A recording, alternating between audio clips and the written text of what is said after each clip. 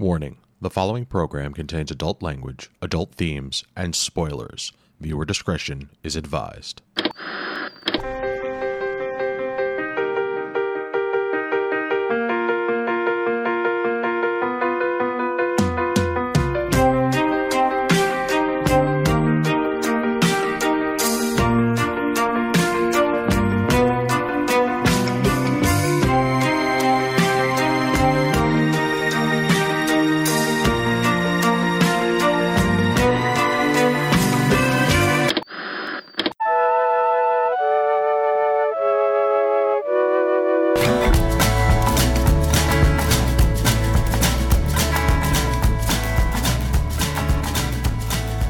Good evening, and welcome to this week's episode of This Week's Episode. I'm your host, Angie Fernot. With me, as always, is digital doorman Chris Randazzo. You know, I think this Greg Daniels fellow might have a future in television. 5-star customer service rep Karen Randazzo. Look up your own damn porn. And our favorite suit full of fingers, Evan Goldstein. It's only weird if you make it weird. And it's better when it's wet. This episode is number 262 for the month of March. This month was my pick. I chose Upload Season 1, Episode 2, 5 stars. But before we get into that, this is your reminder that you can get in touch with us at mail@geekade.com. You can also talk to us on our Discord server. You can check us out on Patreon, do the stuff and the things, communicate with us, tell us what to watch. I don't like making choices. Also, tell us what you're watching. I love seeing stuff in the Discord. It makes me very happy, and every now and then I do feel the need to chime in, and it's nice. So, thank you. But yeah, tell us what you like. Tell us what you don't like. Tell us your deep, dark secrets. You know, just talk to us. So, how we doing, folks? Yay! Cool. Yeah. My job is trying to kill me, but other than that, I'm fine. High five! Wait, me too! Isn't that what jobs are for? I don't understand this. What do you mean? In this capitalist society, yes, I believe that is what it's for. Obviously. Totes obvi. You Okay. totally forgot to read the fine print, and you signed the contract anyway. They are out to get us all. It sucks. No regrets. Oh, plenty of regrets. I gotta say, I've actually been out of my job for the last, one of my jobs, I should say, for a couple days now this week, and I missed it today. I'm going back in tomorrow, and I was actually also supposed to have off tomorrow, and I was like, nah, I'm gonna go see all my coworkers, and it's a very weird feeling to go from being like, I don't know if I like this job, to being like, I miss you, and I want to come back. So, kind of excited. Well, la-de-freaking da. Yeah. Somebody likes their job. Yeah, suck it, nerds. Well, isn't life just great for you? I'm just kidding. I love my job, too. So I feel like every now and then I need to bring in a hint of optimism on this podcast. I can't imagine why. You're married to me. That's why. Shh. Oh, sorry. Secrets. Gotcha. Sorry about that. No, it's okay. that's a secret? Listen, Shit. I'm very... Oops. as an internet celebrity, because that's what I am, I got to make myself look available for all the fans. Okay, so, funny. How is this leading into something? We went to a bar. It's not a bar. It's a brewery today because Angela's next can I got some cans. from New Anthem came out. So we get, samples and whatnot. So we went in there and we're standing at the bar. We're talking to some of the wait staff and one of the back room people. And all of a sudden this guy comes out of the back room, looks Angela dead in the face and goes, "Hey, Fernot, I know you." That was so weird. And I'm off to the side. I'm like, "Hey, Fernot, that's weird." She goes, "Hi, have we met?" He goes, no, only through Instagram.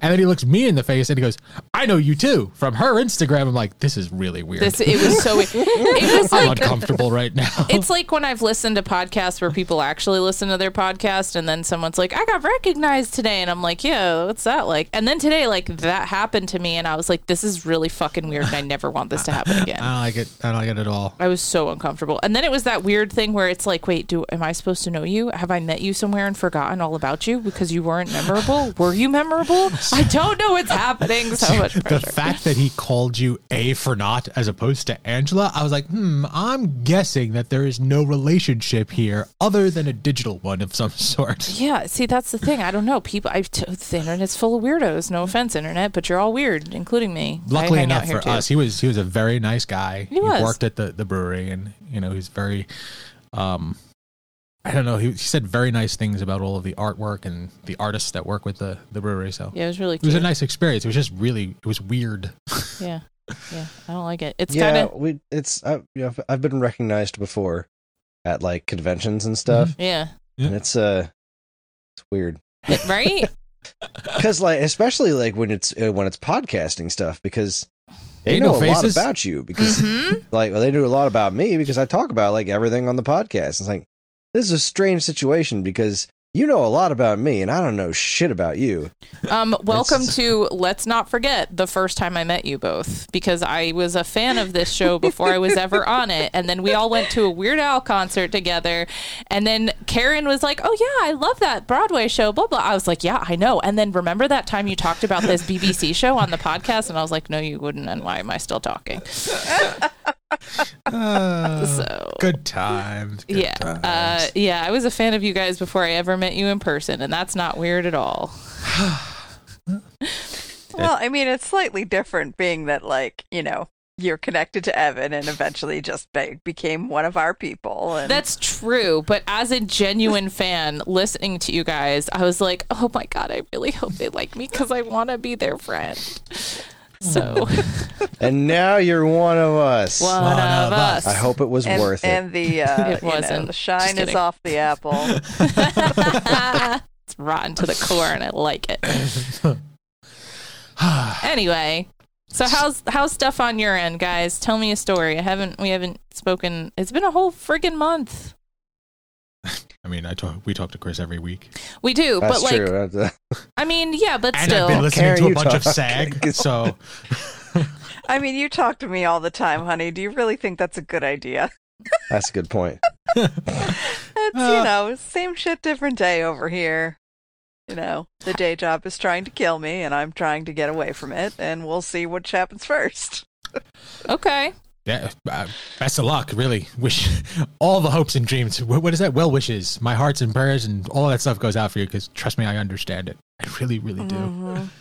How are the Yeah. kids doing? How's is that a safe question? Oh, wait. I have to say this on this television podcast. I am so proud of both of you. yeah, dude. Happy parenting and for congratulations. what you did with withholding information from your children for so long.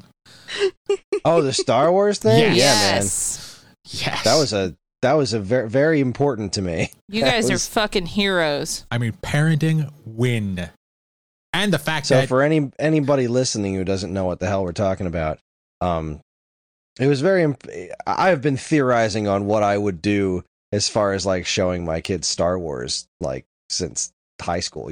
Like what am I gonna do? Like how am I gonna show them Star Wars? What's the right way to do it? And the one thing that was always really important to me was making sure that at least I could have, no matter what, see what their experience is with the whole Vader, Luke, I'm your father thing. And so many children's books and like cartoons and everything just spoil the crap out of that. It's just I don't understand why that. Like I get that there's easy jokes to be made there, but like shouldn't the point of any of this stuff be to like have it be enjoyable by new generations? And like it's everything just completely spoils that. It just has absolutely no regard for that being some sort of secret. So it was very important to me to find whatever way I could to make sure that secret didn't get out. Fortunately, our kids seem to have a decent amount of respect for us. So when John was 6 and he saw the movies, I made sure to instill in him how important it was to never tell his sister that secret.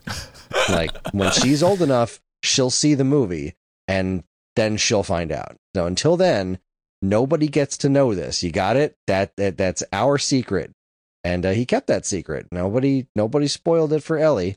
And then she's seen various Star Wars things over the years, but I was waiting until she was old enough to get it. It was important to me that it wasn't just like sit her down in front of the movie and, hope for the best. I wanted to wait until she was old enough and that she was, understanding the whole concept of following a plot line before I went and dropped that particular bomb. Made her follow a plot line. Yeah, so she's 6 now, and she's been doing a lot of really good stuff as far as like following plots for things. Like she's been reading chapter books and whatnot, and we're reading Matilda right now. Awesome.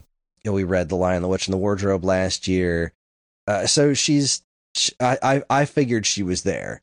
We also recently watched our first MCU movie, sort of. Like, we watched Spider-Man No Way Home once a while back, just because we figured it would be fun for the kids. They had seen the Tobey Maguire first and second Spider-Man movies a while back. So, but like, we watched Captain America as their quote-unquote intro to the MCU. And it went way better than we expected. Nice. So that was kind of my ticket. Like, all right, then this year is going to be the year that we finally end the Star Wars moratorium. And I rewatched for my movie pick one week, the original Star Wars, New Hope, and then when it came my turn again, we finally watched Empire Strikes Back, and boy, it was everything I hoped it would be. She had like a bunch of questions there early in the movie, and she was kind of being a goofball, which is, it's a 50-50 shot with her. You never know what watching a movie with Ellie's going to be like. But we told her when that scene was coming up, like, all right, this is important stuff right here, okay? Pay attention to the words they're saying, because sometimes she just gets into this mode of just paying attention with what's happening on the screen instead of listening to the words that the characters are saying. Mm-hmm. And so we told her, listen to the words. And she's sitting on the couch, sucking her thumb. And when he said, no, I am your father, because like I had a little thing with her beforehand about like, all right, just recapping what we saw in the movie a few weeks ago. And the whole thing about how Anakin Skywalker was Luke's dad, and Darth Vader, according to Obi-Wan, betrayed and murdered him, and all that. Just got all that in her head, and he said, he told me enough. You killed him. No, I'm your father. And the thumb slowly comes out of her mouth, and she looks at me like, is that true? Oh, it was freaking magic. It was so cool. She was completely caught off guard by it. And like, she hasn't been, itching for, she's not asking me a ton of Star Wars questions, which is fine. Her first question after the movie was, when are we going to see more of Ahsoka? Hell yeah. Nice. We showed them the the Clone Wars animated movie a while back. Like, I think it was sometime last year, just because I was in the mood to watch Star Wars with them, and I didn't think they were ready for, or she was ready for Empire. So we did that, and she thought Ahsoka was cool. And also, we've played with lightsabers a lot, and she knows Ahsoka from playing lightsabers with me, because she was looking for a girl character to be, and I was like, well, that's if you're going to be a girl character with a lightsaber, that's the one. Heck yeah. So, yeah. Good times were had by all. It's going to be it's going to be a couple of weeks before it's my pick again, so we've got a little time. She's going to love the Ewoks. I think she's going to really like Jedi, and I think she's going to really like the new ones too, the new trilogy, the sequel trilogy, just because like because it's got a girl protagonist. It's got a girl protagonist. They're a lot more modern, like they're very visually appealing movies. Like, and she's such a visual person as far as like when watching movies and stuff goes. I think she's going to get a lot out of the sequel trilogy. So I'm excited to get there. So and now, it's just nice to not have to keep that secret anymore. Do you think that your kids are actually Star Wars fans, or at least John is, or do you feel like right now you're just kind of sharing stuff with them and they watch it and it's cool, but they are casual Star Wars fans. Okay. Like they're not like me. They're not super interested in the lore, but they're happy when it's on. Mm-hmm. Like I'll watch Star Wars around them. Like I'll just be folding laundry and be like, all right, I'm going to throw Star Wars on in the background, and they will sit and watch it. And like they remember all the stories that we read as kids, their little 5-minute Star Wars books and stuff. They remember all that stuff, and they think it's cool, but they're not think it's cool to the extent of actively seeking it out. But that's because I don't know if it's because, but I've also been very sparing with what I've shown them so far. Like, you know, they thought episode 1 was really cool because as a little kid, sure, episode 1's cool. You don't have to, there's not much to it other than like the pod race, the Darth Maul lightsabers. Like, they both think Darth Maul is really cool and the double-bladed lightsaber's cool and all that jazz. But like actually following the story doesn't start to get cool until, you know, Empire, really. Yeah. And now they're kind of there. So we'll see where it goes, but I'm not holding them to it. It's like I'm sharing stuff that I like with them, and it seems to be going pretty well. Okay. That is They also seem to be very interested, just to tie it back to TV a little bit, they seem to have some interest in The Mandalorian because they want to see Baby Yoda, and they think Baby Yoda is cute. No. Yes, we watched actually a little bit of Mandalorian a while back. It was during a day when I was doing some chores. I think I was folding a bunch of laundry or something. I was doing a bunch of work in the living room, and it was like I just decided to turn on The Mandalorian, and they were both kind of captivated by it. Like, not so much that it was like, oh yeah, we're definitely watching this now. It was just like a casual interest, and they've shown interest in watching it again. Okay. So we'll see what happens. I'm in this weird crossroads because we've still got a bunch of DuckTales left. And DuckTales is going great. They love that show. So it's really just a matter of like, all right, well, where do I go after DuckTales? Because this isn't going to be around forever. You know, there is a finite amount of DuckTales content. So do I go to... I know they both like that current Ninja Turtles, not the current Ninja Turtles cartoon, the 2012 show. Like, I know that's a hit. That show's great with them if I want it to be. And then there's also I thought about Voltron a bunch, and of course there's like more Star Wars stuff. I could just really double down on Star Wars this year, and that could be really fun. Do I do like Clone Wars? Obviously, is like an option, but it's not the best. See, Clone Wars, I would have to curate the hell out of because so much of that would bore the crap out of them because that show's insane. There's a bajillion episodes, and like half of it is just nonsense. And but you know, the other half of it's cool stuff. So I mean, maybe if I could figure out a much further curated list than what I currently have, which is already pretty thoroughly curated, to maybe just like knock it down to most of the Jedi stuff and just a little bit of the clones. Maybe that could be fun. I don't know. Yeah, I just wondered what it's like as a parent trying to introduce them to stuff that you're into and then gauge their reactions. And I think we've talked about this on here a little bit before, but it's just really fascinating when you're like, yeah, like the kids are learning this secret about this thing in Star Wars, or like, you know, you're taking the time to introduce them to your favorites, and it's like, I don't know, I guess I get a little apprehensive sometimes when you're doing it because I'm like, what if they don't like it? I mean, yeah, we've been down that road. Doctor Who still has not stuck with them yet, sorry, but Karen. I think we're getting close to that, to be perfectly honest. I'm trying not to get my hopes up, y'all. I know you have mentioned in the past that like you feel as though you're going to be the parent who introduces more television to them when they're older versus Chris having a little bit more accessibility when they're younger, I think.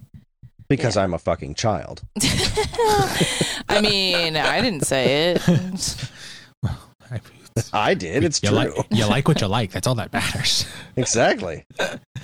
I was John's age when I started watching Doctor Who. Okay.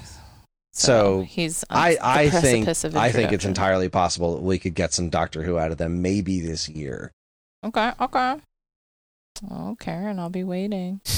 That's very, very cool. Okay, well, speaking of stuff that we like to watch, who wants to go first talking about what they've been watching?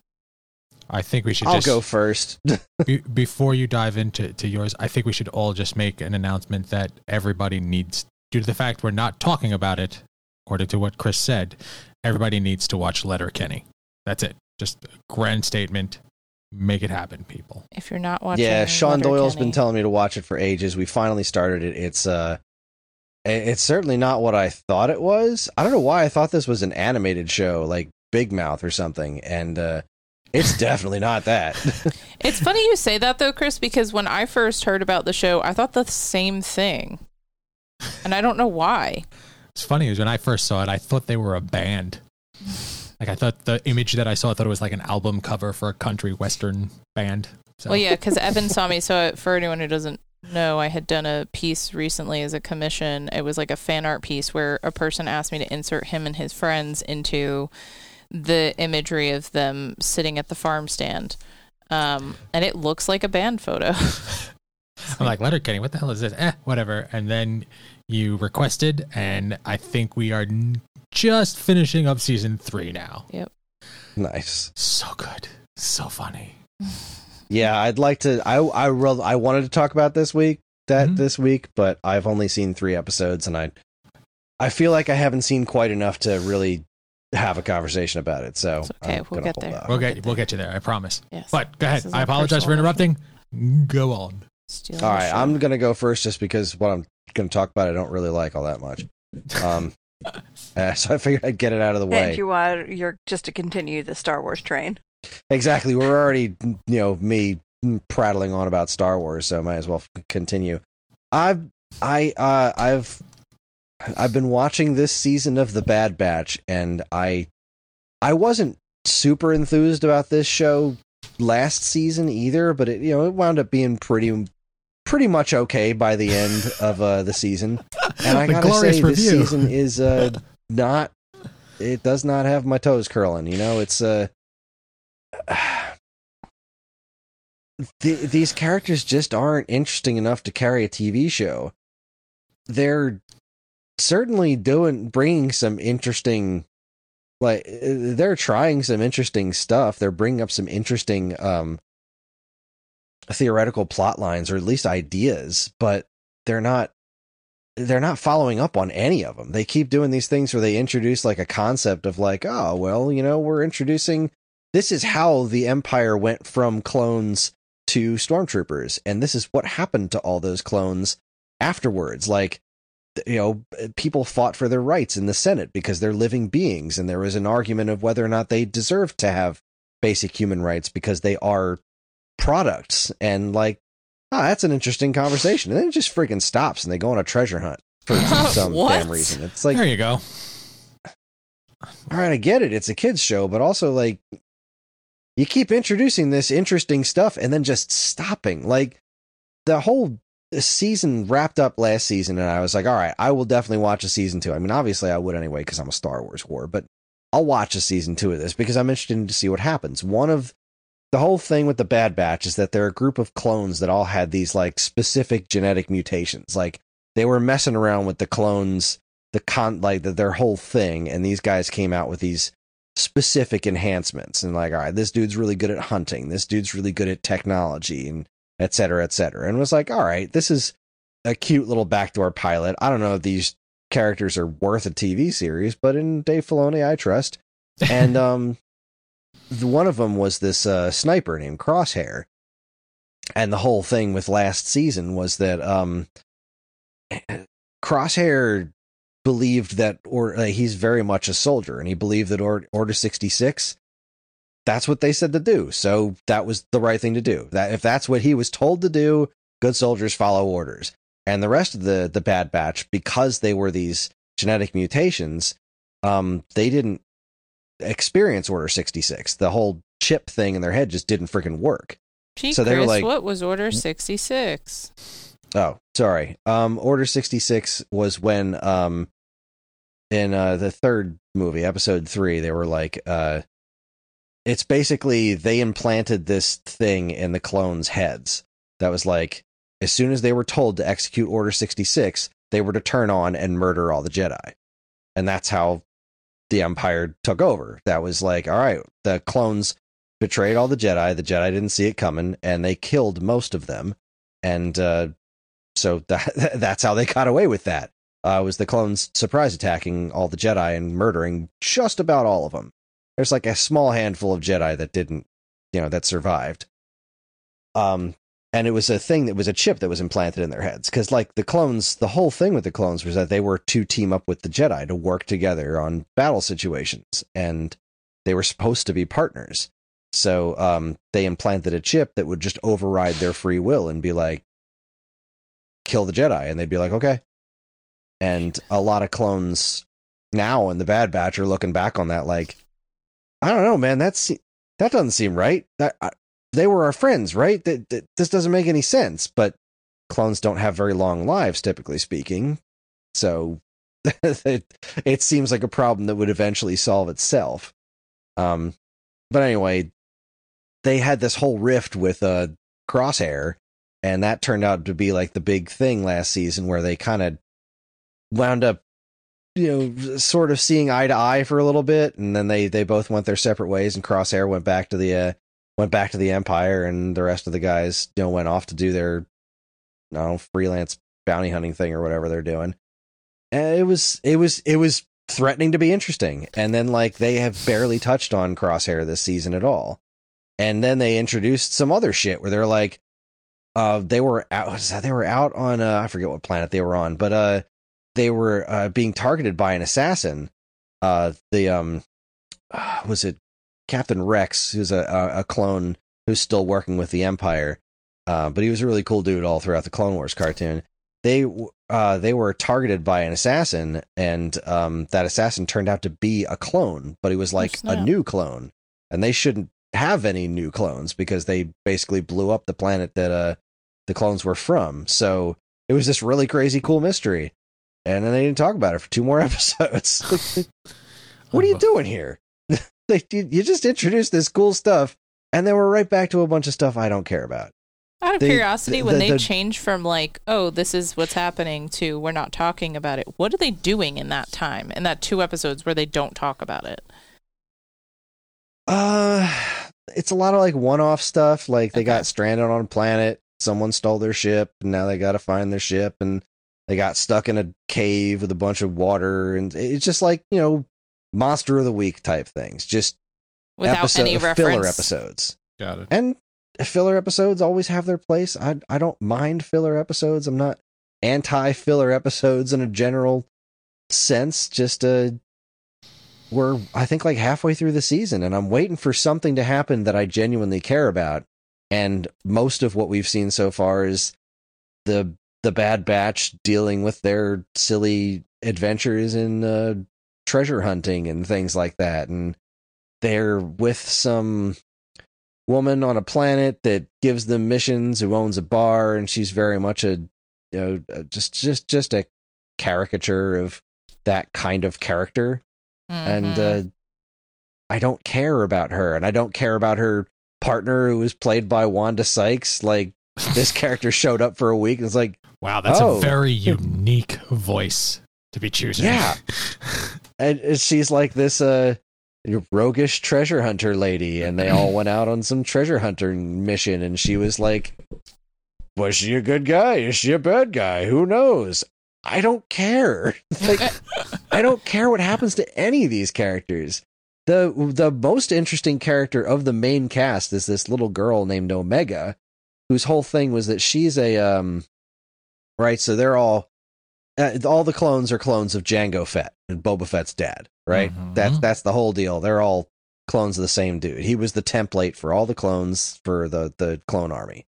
And then in the beginning of the Bad Batch, they wind up meeting on Kamino, the planet that the clones are from, a little girl named Omega, and turned out that she was an experimental female clone.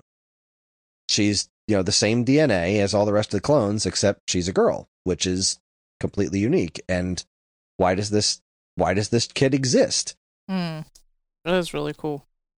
Yeah, that's a neat plot line. Never got a resolution to it. They haven't even mentioned that shit this year. What? She's just with them. There. She's there, and she's an interesting enough character, I guess, but she's just there. They haven't touched on like who she is, why she is, or anything. I mean, most of the Kaminoans or the people who made her are dead, because that was the other big thing at the end of the last season was the Empire ordered them to the remaining clones to blow up Kamino, like their home planet, and then they had this whole thing where they blamed it on like severe weather or something. It was just this whole like completely see-through cover-up, but you know, it's clones, so nobody cares. And they keep touching on this interesting, you know, the politics of whether or not these characters can be considered living beings, and then they just don't do anything with it. And I get it's a kids show, but if you're going to introduce these topics, follow through, man. They didn't shy away from this stuff in the Clone Wars, but it does seem to be falling into the same trap as the Clone Wars, where it's just going to be like, we're just going to do a bunch of bullshit for a while. We're just, we could tell stories, but we're not gonna. We're going to tell these little one-off things, and there's more than enough Star Wars out there that like I'm not here for anything that doesn't seem to be building to some sort of purpose with interesting characters. They don't have to be direct ties to legacy characters. Like, it just has to be leading towards something interesting and have interesting enough characters to begin with. And the fact that the whole Bad Batch are just these character archetypes, like they're just archetypes. Like, one's a nerdy dude, one's a big, strong, stupid dude, one's like the silent loner, one's the turncoat. Like, they are all just basic caricatures. They're not interesting enough to carry a TV series. So, yeah. I don't hate it. I'm entertained enough, but just barely. Yeah, that's rough. Like, my brother is actually a fan of the show, or at least he was for the first season. I remember him talking about being excited for the show coming out, and I was like, why? And he's like, Angie, I'm a Star Wars fan. Like, I like the Bad Batch. I like clones, and I like Clone Wars, and da-da-da-da. And I was like, yeah, we'll see. So now I'm going to go back and be like, well, my friend Chris watched it, and he's not that impressed, so you better tell me what's up with this show. And my friend's a better Star Wars fan than Yeah, you I'm are. going to be like, and he's a Star whore, okay? So Hey, get up your game, little brother. If he's enjoying it, then God bless him. That is great. I want people to enjoy it. No, we have I to hope tell him I'm he's just wrong, missing Chris. something. Oh, right. I'm sorry. We're not supposed to let people enjoy things. Right. Obviously, you're not a true Star Wars fan if you don't know that. God. Nobody hates Star Wars like Star Wars fans. Exactly. There it is. That's the truth. Oh man. Well, I'm sorry that the season's disappointing though, because I appreciate the fact that you will always give things a fair shot, and for you to, like, I don't know, have that kind of review about a Star Wars show. Like, I remember you not being super impressed with the first season and just being like, yeah, it is what it is. I mean, it's okay. But like this one, it feels like you're like struggling to find something to keep going back to. Other than the words Star and Wars in the title of it. Yeah. So I was kind of surprised when I saw that season 2 came out. I can forgive a lot in the first season. You know, they're figuring out what the show is. I get that. But you're past that now. You know, that's over. You should know what you are by now. We should be leading towards, there should be a story you're trying to tell that's interesting enough for me to stick through you trying to tell it however you're going to do it. Yeah. And it's just not, it's not landing with me, and it's a bummer, but it's not like I have a shortage of Star Wars stuff to pay attention to. So it's not that big a deal. It's just kind of annoying. Yeah. Oh, that makes sense. Well, I'm curious to see if it gets better. So, you know, as you keep going through the season, I'd like to know. Yeah, me too. I suspect it might. I mean, how long is the probably season? Never going to be. Well, that's a good question. I don't know how much longer it's going for, but like Mandalorian's right around the corner, so I can't say I'm like, oh, really? There you go. Yeah, that's like really soon. So it's like, oh no, Bad Batch isn't doing it for me. Whatever will I do? Whatever I'll just shall watch you The Mandalorian do? in like a week. Good to know. I'm looking forward to that coming back. But all right, well, okay. Karen, what have you been watching? Well, I made it through season 2 of Ginny and Georgia. I know. So I didn't realize it was back yet. I knew it was coming, and I just like kind of have lost track because I don't have a Netflix subscription anymore. So please tell me what your thoughts were. Did you watch it all? Nope, not even one. I haven't, like, not even a trailer. For Nothing. season 1 or 2. 2. Okay. Season 2's out, honey. Get But on you did watch season 1. it. I did. Okay. So, for people who don't know this show, it is about this single mother. She has 2 kids, both by different fathers. And when we meet the family, they have just moved to this town in New England somewhere. And it turns out, you find out over the course of season 1 that Georgia is the mother. I get them confused because of the names. Mm-hmm.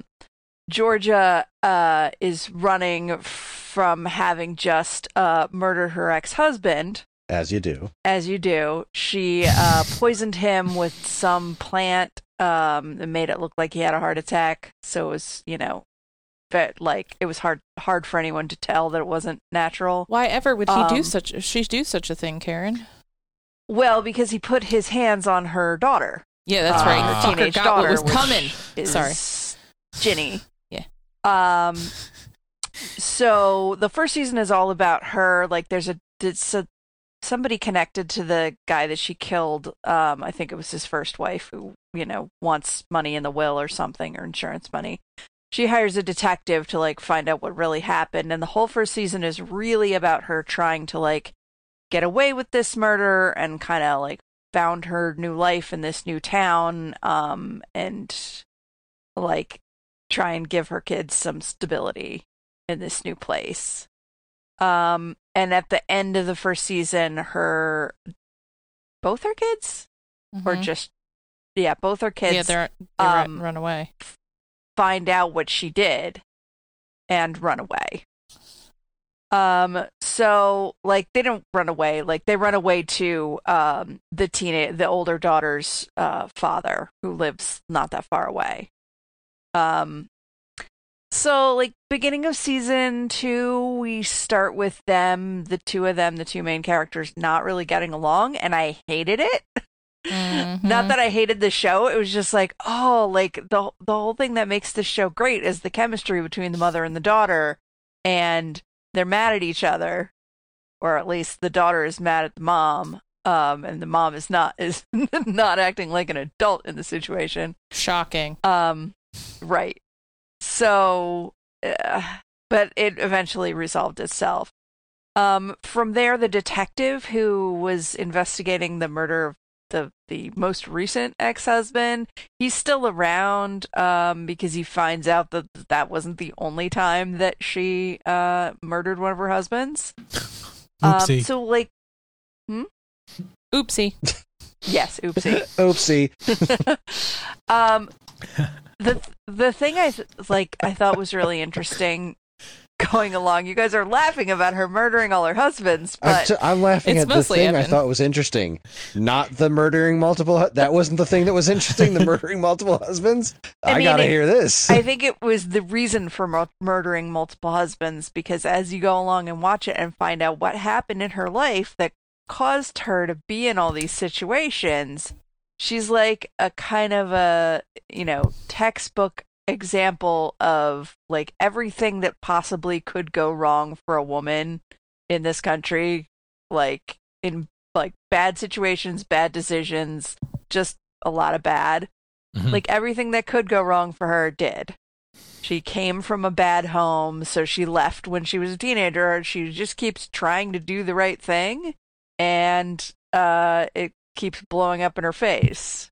The parents the parents of the father of her first kid are they try to offer her stability, but she has to give up some freedom with her daughter, and she doesn't want to do that. She'd rather keep her kids than anything else, so she doesn't accept that, and that's why it doesn't work out with the first dad. And then she ends up being on her own and having to do all these questionable things because men are shitty. So, but she, she's always trying to do the right thing, but she tries to do the right thing and it doesn't work out, and then she has to do the wrong thing, and that actually ends up working out for her. And the wrong thing is murder. This season they brought in an Ashmore. I believe it's Aaron. Might be Sean. I don't know which one. But it was the same one that was in Lock and Key. Okay. That doesn't help. Does that help? I think it's, hold on. I want to say Sean. I want to say it was Iceman. Then I'm going to go with Aaron. That would be. Hang on, I'm looking it Judy. up. It is Aaron Ashmore. Okay. He Ah, was she in nuts. Lock and Key. Hold on. I'm looking to see if he is also the same one. From. Aaron Ashmore, Ginny, and Georgia. It would appear that it was Ashmore. Both of them. No, it was Twist. Fred Ashmore. Evidently, it was difference between Aaron them anyway, Ashmore so- for all of this. He is everywhere. Okay. Aaron is all things. Yeah, I thought it was the same guy from Lock and Key because as I'm watching it, he plays the father to the younger kid, to George's younger kid, who all we know about him is that, quote, he is in jail. And that the son, the little kid, was writing letters to his dad, but the mom never, like, sent them to him in jail. They find that out in season 1, and they're all upset at her for that. So he makes a reappearance without giving too much spoilery info.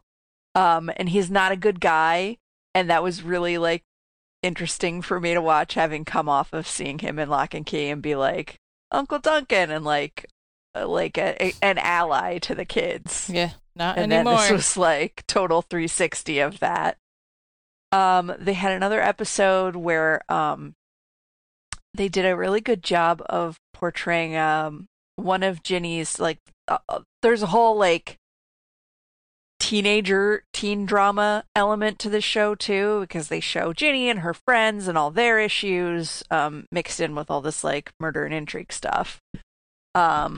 So there was a really great episode where Ginny's boyfriend has depression, and they did a great job with, like, the way it was shot, the way it was lit, the way they kind of, like, just left out certain events and, like, only focused on certain things to, like, really make the viewer experience what depression feels like. And then they went back the next episode and kind of, like, rewound and showed you all the other stuff that was happening in everyone else's lives while this kid was, like, just completely out of it. That's kind So of cool. that was a really interesting device. So yeah, I would say overall, go ahead and watch the second season. I enjoyed it. There was a lot of interesting stuff going on. So it sounds like you have, like, a level of sympathy for, or at least appreciation for, Georgia. I mean, yeah, when you sit back and, like, obviously murdering people is not good. Episode title. Nailed it. But, like, when you see everything that she went through in your life, you understand how she got there, you know? It's acceptable murder. Kind of, what else did you want her to do? So, yeah, I mean, I guess, like, and this is part of the thing that I'd have to, like, either skim through the first season again, but I remembered, and I think I texted you a few times while I was watching it, because I remembered watching the show and being like, I don't really like her most of the time that I'm watching her, and I didn't, even when I would see the situations that she came from, I would feel like there were a lot of instances where, like, she could have made a better choice, but she didn't, because, like you said, she came from a specific background and maybe she just wasn't equipped with, like, those tools in her mind to make other choices. And now she's really trying to change her life, but she's still doing it through means of manipulation and lying, right? So she's, like, continuously done that. And I know it's all to protect her children, but there's a part of that, like, I think sometimes I recognize behaviors that I've seen in my own life, so I'm a little bit more critical of them and a little bit less forgiving of this fictional character. But it was just interesting because, like, even now listening to you talk about it, like, I just remember, like, I didn't really like her. Like, there were a lot of things I had a problem with, and I had a lot of issues with the way that she parented her children, or her lack of parenting. And then you learn there are some more really bad parenting things that happen. happen this season. Yeah, and but the thing was, what I remembered liking about the show was that to me it felt like they did a good job of being like, yeah, this is a woman who doesn't always make good choices. In fact, she often makes terrible choices, but she loves her children so fiercely, and they do a good job of making her flawed but still somewhat forgivable. Even if it's, I can't say I find her character super relatable, but I think to some extent, like, I feel that I can feel sorry for her as a character, and so it makes me more tolerant of her behaviors. But I haven't watched it in so long, so who knows? I also feel like there's a level of forgiveness for me with her because, obviously she made a lot of terrible choices, but also she didn't have any, positive influences as a child. And then, she went out on her own and not, just met with nothing but bad. And she was still not, she was a teenager when all of this stuff was good. She's still kind of a child. Of course, she made bad choices, but she's Ginny's age when she's making all these bad choices. Didn't we all make bad choices? She made, worse choices than most of us made, but she was in a different situation than hopefully most of us found ourselves in our teen years. Yeah. So that's one of the things that I just remembered finding kind of neat about the show is the best way I could put it, because I definitely had a lot of moments where I struggled with being like, ugh. And I would want her to get caught sometimes because I was like, you fucking lied again, you manipulative bitch. I would just get so annoyed with her. But as the show went on and you did get more context, so many more of her behaviors, like you said, they do start to make sense. And also there is a moment towards the end of the season where that she makes a different choice for the first time instead of lying and manipulating, and that is leading into season 3, so that's pretty cool. Character growth, what the hell? Ew, that's gross. Insane. I love it. Well, and also cool. It's just fun for me anytime Scott Porter is in anything, because then I flash back to Friday Night Lights and I'm like, aw, good for him. He's not paralyzed anymore. I never watched Friday Night Lights. It's such a comfort show for me. My God. Not only did I not ever watch that show, but I don't really know much about it. Football. Oh, is that what it was? Inspirational football. Listen, Texas. Isn't everybody Texas says that, but it's inspirational not football? actually a football show. It's you don't have to know anything about football to watch it. That's fair. Well, I mean, that's the way a good show should It's be. about football the way Ted Lasso's about soccer. Exactly. Soccer is life, though, in that show, and I don't know if you're aware of Football that. is life. Yes. We may have been rewatching Ted Lasso recently. Oh, it's Yeah, so worth I it. finished my. Oh, that's what I should have talked about. I finished my Scrubs rewatch, and I am officially on the train of that last season is a complete fucking waste of Oh, air. even they are. So that I listened to a podcast of Chirk and JD doing a rewatch. Okay, they are not rewatching the final season Because what I mean, I stuck up for it. It's not terrible television, It's when not Scrubs. taken on its own. But Scrubs fucking ended. Yeah. There's a whole emotional ending. It was over. One of the best endings. Yeah, it was a great ending. It was very well done. And then never mind. Oopsie. Psych your mind. We can do one more. And no. Just That's no. what happens. But Well- I finished that and I was like, all right, well, Ted Lasso's coming back soon, so I'm going to go ahead and jump on the old Ted Lasso rewatch train because holy crap, that's one of the best shows I've ever seen in my life.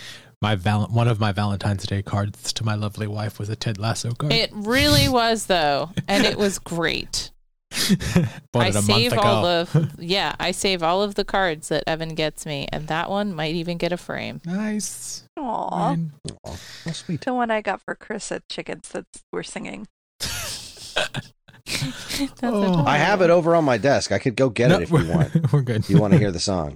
I don't. Play it on I the really break, don't. honey. We're good. Thank you. So, honey, would you like to share what you've been watching?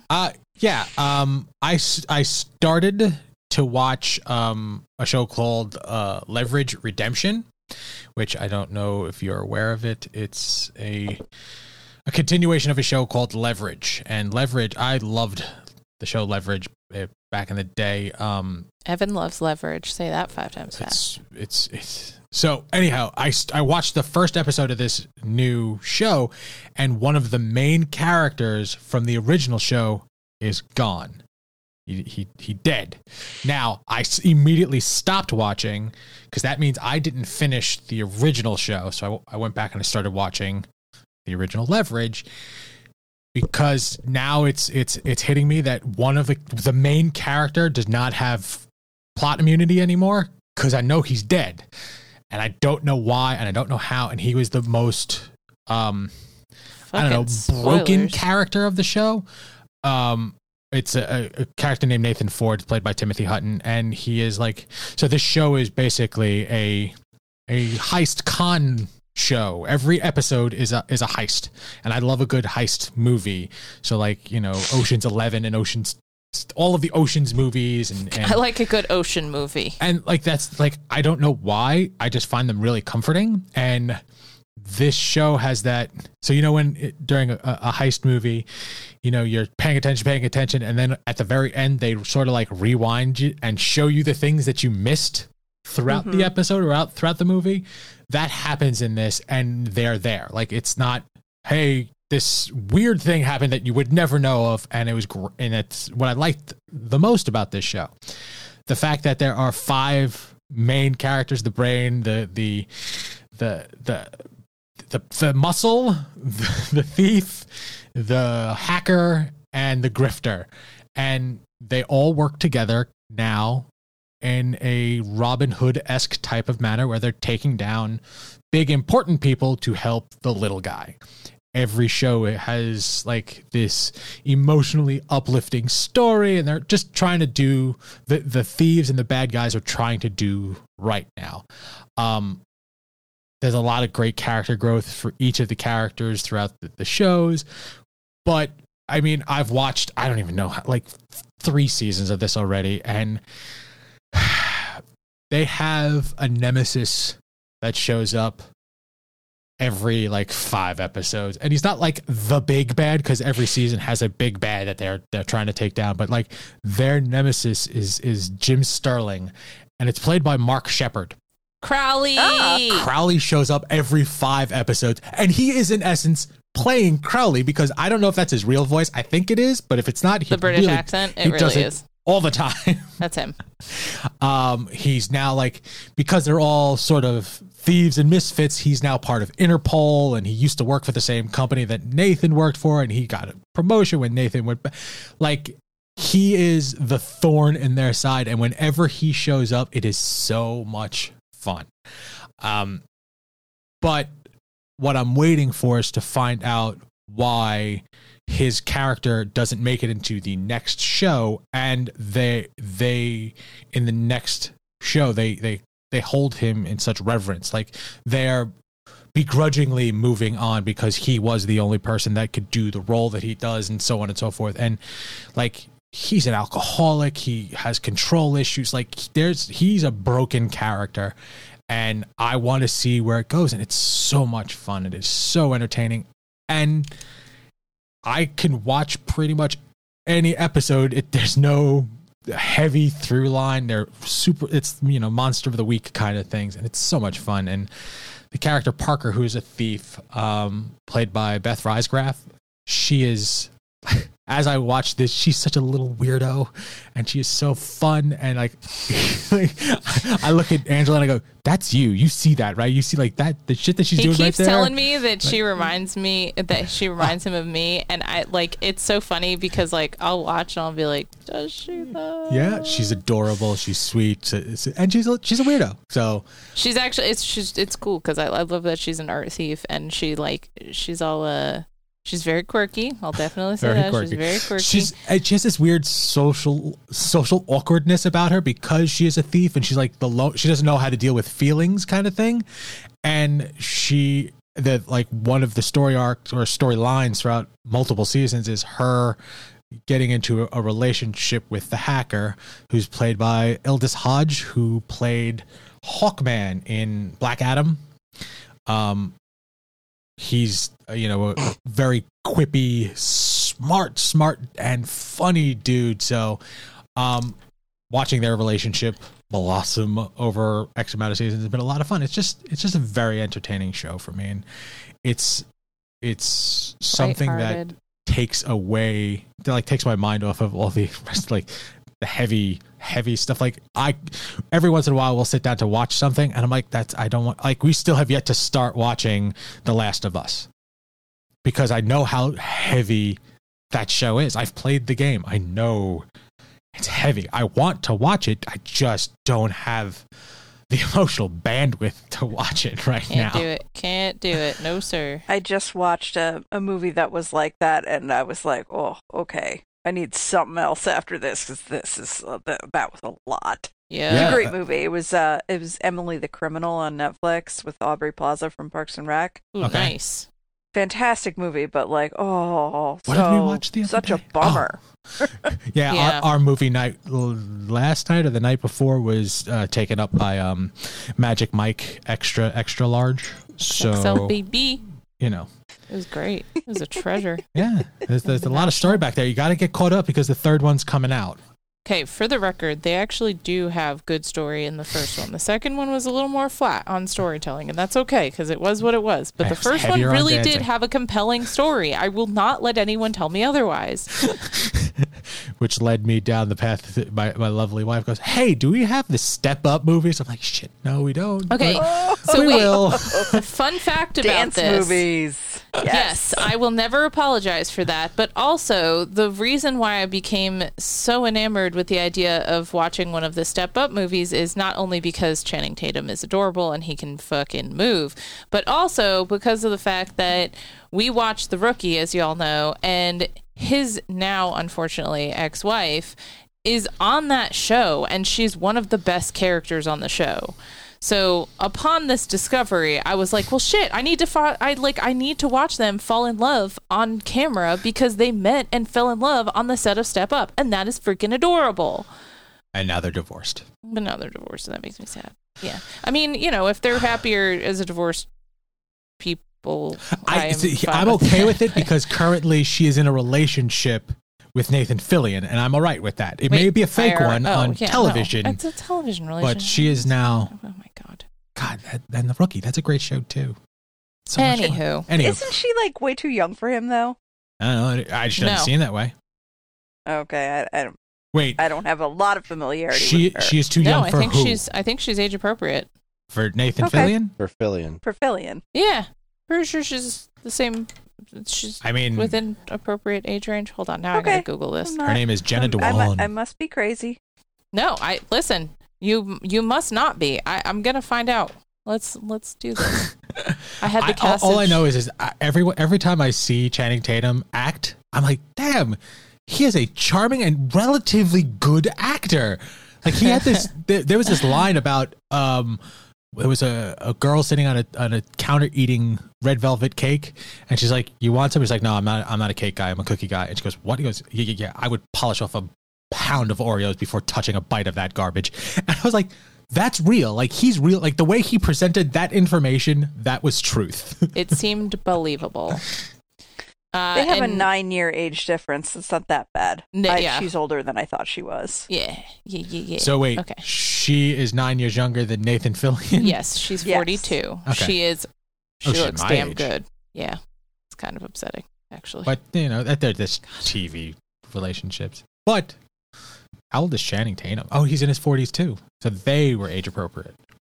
Well, who's to say somebody's not age appropriate 9 years apart, cradle robber? That's true. I just kept saying it over and over again until you realized that we are 9 years apart. Oh, anywho, hun, what are you watching again? Oh, gee. Hey, thanks. Oh, we're going to go with that? Okay. So, for those of you who don't want to hear me talk about Supernatural, too bad.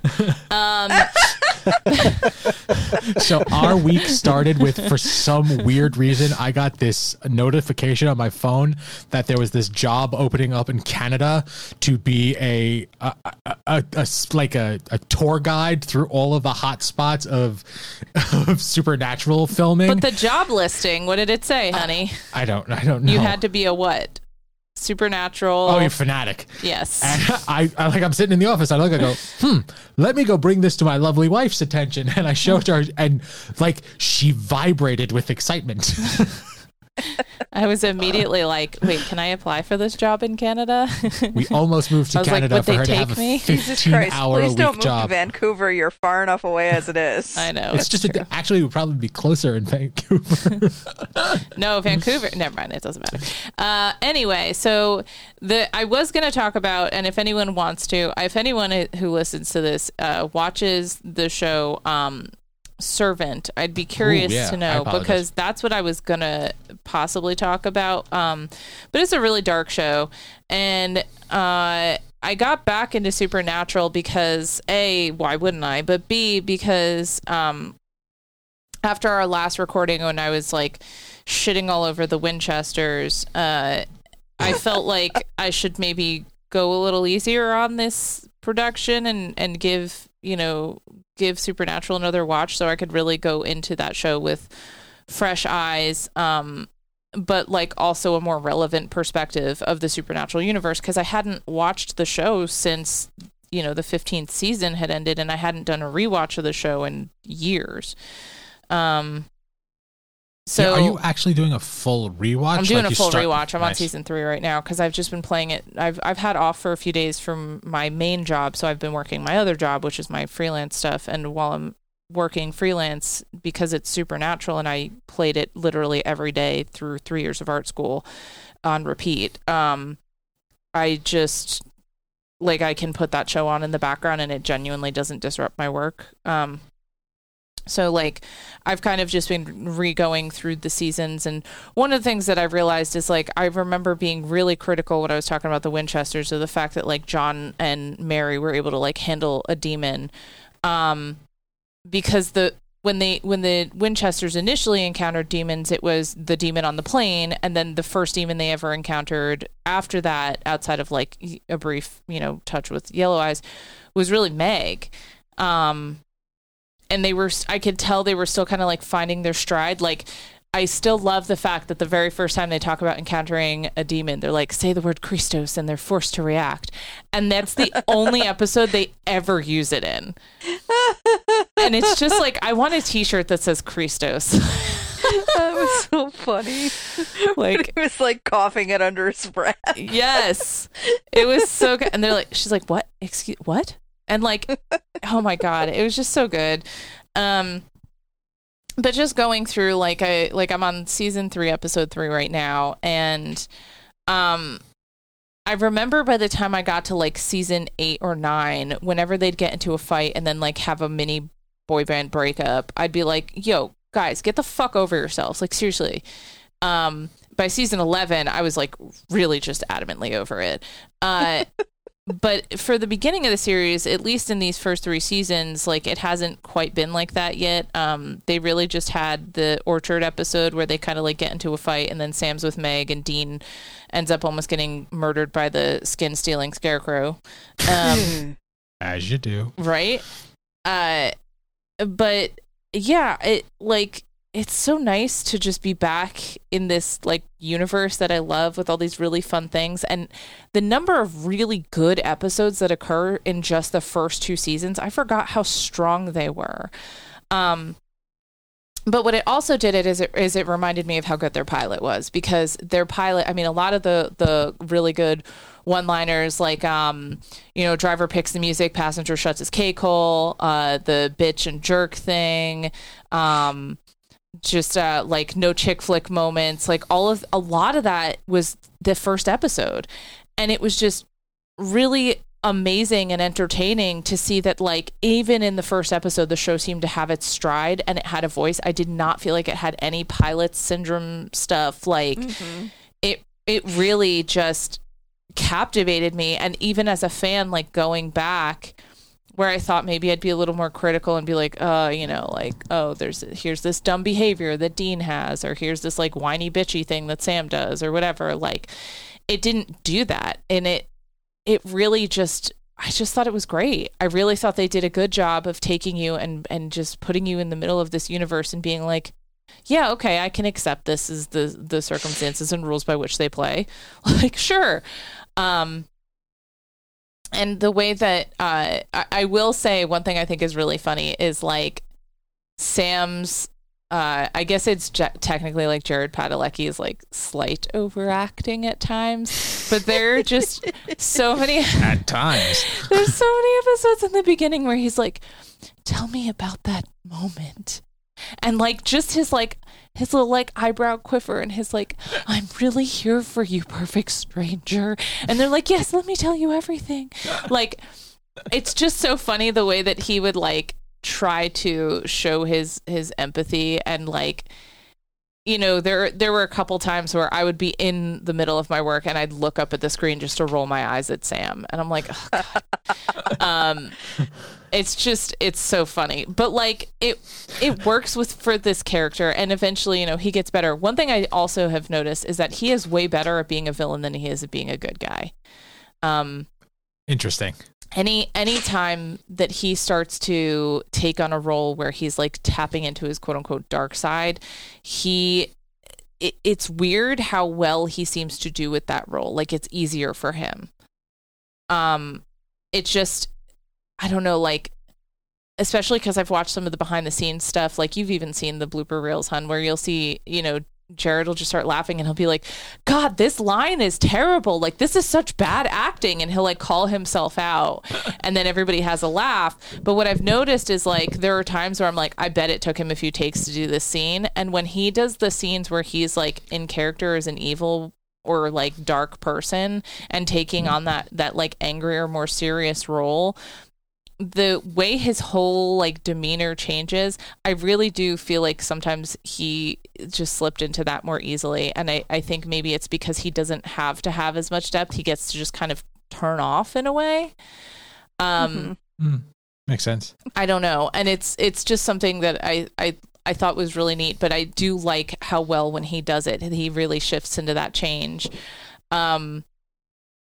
But yeah, like I've been paying a lot of attention to just the way that their characters evolve over the first two seasons, and how, you know, Dean's character is often noted as being the character who carries the weight of the world on his shoulders. You know, he was raised with this whole like, take care of your brother, be a good little soldier mentality. But it really feels like in the first, like, at least 5 episodes that he loves being a hunter and he's really proud of what he does. And as he faces the reality of the fact that like his brother, he's like completely upset his brother's life, and, you know, they're having all this trouble finding their dad. And then when you go into season 2 and like they've lost their dad, like that weight really weighs heavy on him. And I just think it's interesting how quickly it changes in that first season, because it seems as though he, like up till that moment, he's been living his life where he kind of shirked that feeling of responsibility in favor of the freedom of just being sort of a delinquent. So I don't know, like it's really fun to kind of watch the characters grow up from the perspective that I have now, and knowing where it goes, and knowing that I haven't watched it from the beginning in a while. And just seeing the range that Jensen Ackles has as an actor is really cool. And getting to revisit Bobby. Oh, Bobby. He dropped his first idjit in one of the recent episodes, and I was like, yeah, Bobby, you're here to stay. Except for when he dies eventually. But he's in for, I mean, if you think about how long characters would last in this show, he is one of the longer surviving characters. Longer than most. Yeah. Yeah. So I'm laughing as you're talking about Jared Padalecki's acting because I've been rewatching Gilmore Girls. Oof. Oof. Oh boy. yeah. Oh. Yeah. And it's funny, like I can't remember back in the day whether I was more of a Dean girl or a Jess girl. Mm-hmm. I think I was more of a Jess girl because they have better chemistry. But rewatching it in my 40s, I'm like, they're teenage boys. They're both idiots. Yep. They're both being the worst right now. Absolutely. And yet, the every worst. time, somebody's about to kiss somebody else, I'm like, Right? Oh, yeah, of course. Because we it doesn't matter. I get the butterflies anyway. I want the romance, and I want it now. But anyway, yes, Jared Padalecki's acting is an interesting topic. Yeah. It's just, and it's so hard because I don't want to be that critical of someone who I'm still a fan of, but there's just moments where I'm like, my guy, take a breath. Think about what you're doing. Okay, let's Connect go. with the scene. But I mean, I'm never going to be a person who acts or fully understands acting. So, but yeah, I'm just really happy to be back in this show and in the stage where I really truly loved it. And I just hope going into the Winchesters, spoiler alert for anyone who's not aware, also they're bringing in characters from later seasons into the Winchesters, and I'm not sure how I feel about it right now. So, but I'm excited. I thought at the we same decided time. at the end of the last episode that we weren't going to watch the Winchesters, we and got nobody news. should. It was a news article, and we're like, shit. Yeah, I haven't gone back to the show. I'm genuinely thinking that I want to do a rewatch of all 15 seasons of Supernatural, even if I do get to a point where I skip through parts of some of the seasons later, because after the 5th season there was a lot of stuff I didn't like for the next 5 seasons. I didn't like the Leviathan arc. I didn't like a lot of the stuff with Sam coming back from hell with no soul. I didn't like the stuff coming after Purgatory, except for Benny. He was great. Yeah, so there's a lot of stuff that I didn't like. I'm curious to see how I'm going to receive all of that now. But I genuinely do want to do this and then go watch the Winchesters and see if I feel better about it with all of this stuff fresh in my head as a fan, or if I'm going to go into it and be even more critical because they can't even fucking get somebody's eyes right. But, eyes don't matter. But that's it. So I'm back on the Supernatural train. I feel like I'm probably going to check in on this every time we record as I continue to go through it and kind of give a brief download of my feelings. Karen, please let me know if you want me to occasionally just give you my info dump on Messenger. I mean, Get you your are fix. more than welcome to do that. The other day when you sent me whatever it was about that episode, Heart, I was like, I don't know what she's talking about, and I'm in the middle of something, so I can't go look it up right now.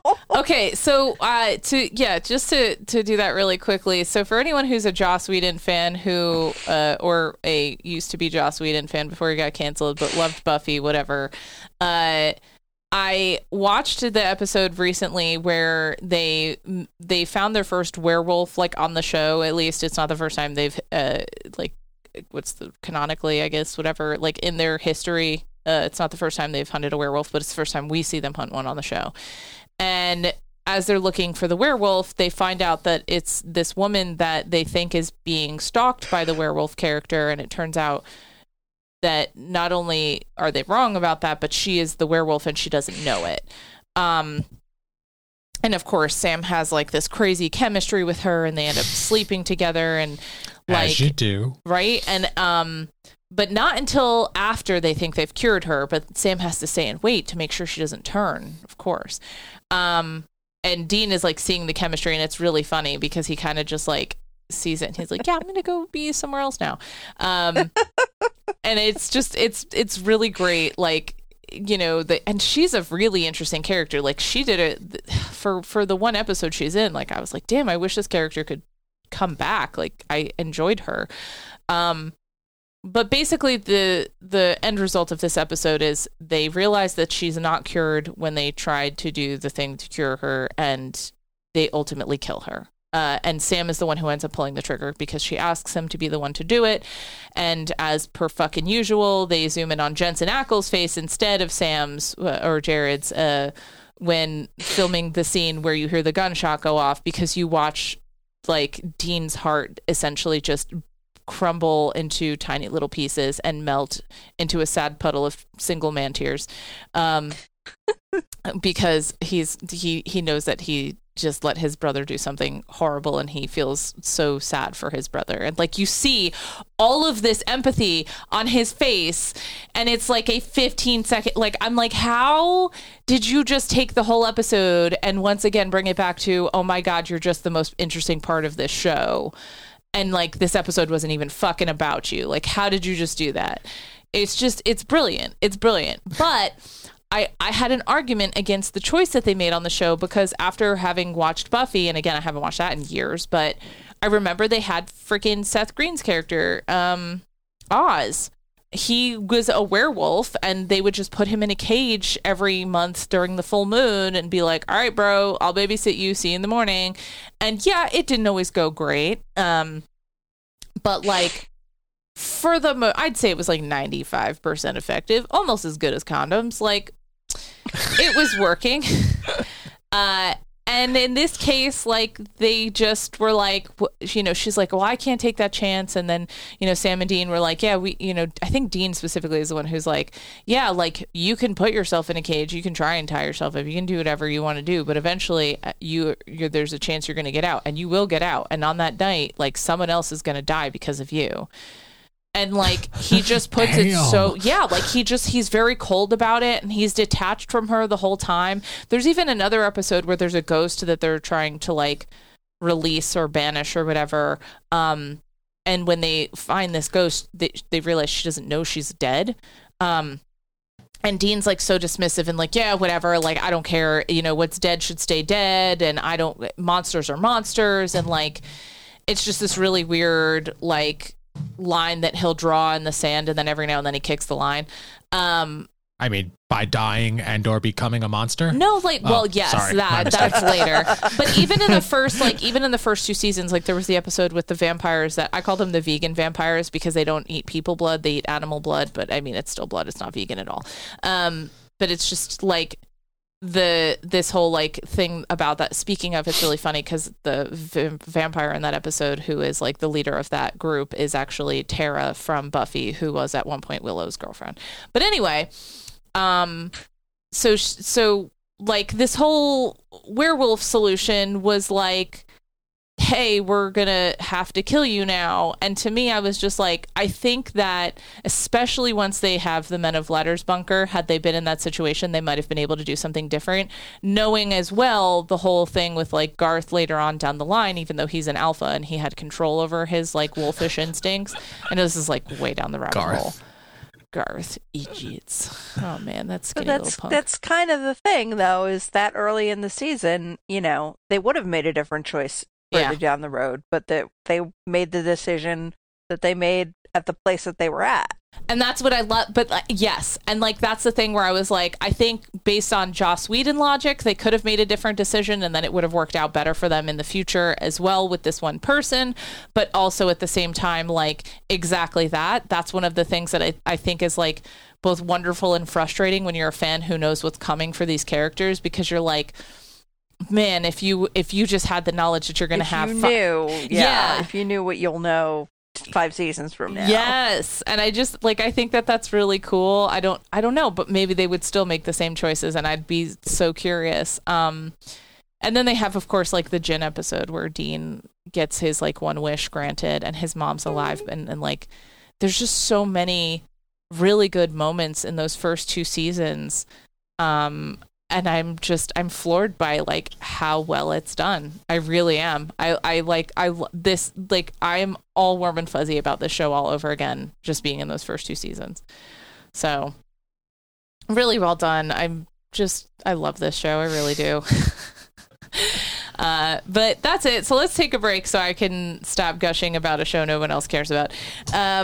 Not true. We'll be back shortly. If there are any other Supernatural fans out there, though, I would love to know like your top 5 favorite episodes. I think in 15 seasons, 5 is like a decent number, because it's really easy for me to get to that.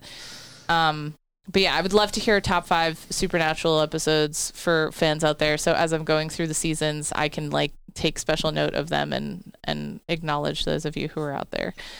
But yeah, I we're can gonna try to come up with 5, but the You musical mean is narrow it definitely down on to there. 5? Oh yeah. Yeah, trying to narrow it down to 5, but yeah, the musical episode for fucking sure, Karen, absolutely. I tend to like the gimmicky episodes. They're not like whatever the best episodes, but like fan fiction. Yes. The one where Dean is scared of everything. Where he's scared That of one's everything. hilarious. The one where they go into quote unquote an alternate reality, and it's actually this reality, like it's the real world, and they're their actual selves. They are Jared and Jensen. Acting. Yeah. And the trickster episodes are always good. Oh, wait, the I one where just they're watched. in the TV. He just made his first appearance. He was in season. I didn't realize how early on that happened because I don't think when they brought him on initially that they intended for him to be Gabriel, and he just was so great. But he got away in that episode. So I knew that they intended to bring him back as a recurring character. I don't, there's things that I think about and I'm like, how fucking far in advance did you plan this out? Like, how much did you know when you were writing this, writers? How much did you know? It's so They good. play chess, not checkers. Oh my God. But yeah, okay. So yeah, Supernatural fans out there who listen to this, please share with me your top 5, and make sure Scooby-Doo is on that list. That's all. Okay. All right. We're taking a break. We'll be back.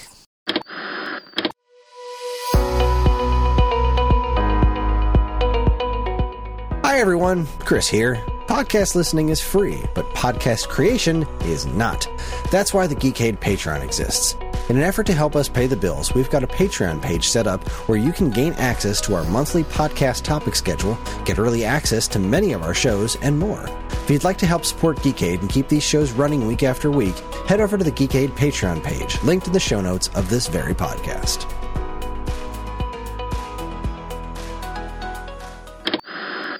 And now, here's a quick look at some of the other original content available now from our partners and Geekade.com. First up, in an all-new episode of Sparkcast, how would you like to learn all about a simple story from a 16-page sticker book? Me. What can be told, colored, and stickered in that amount of space? Sean's most hated Autobots, Gears and Huffer, show up with dialogue. Wait, let me do that again. With gasp dialogue. It's the worst Transformers in a story about the mystery of the stolen oil. Plus, the team tries to find out if one Autobot is Optimus Prime, despite the fact that he left already. Is it a clone? A mix of Gears and Optimus due to having to learn so many characters? What does all that mean? I don't know. Find out in Sparkcast episode 72, Sticker Book, Revenge of the Decepticons.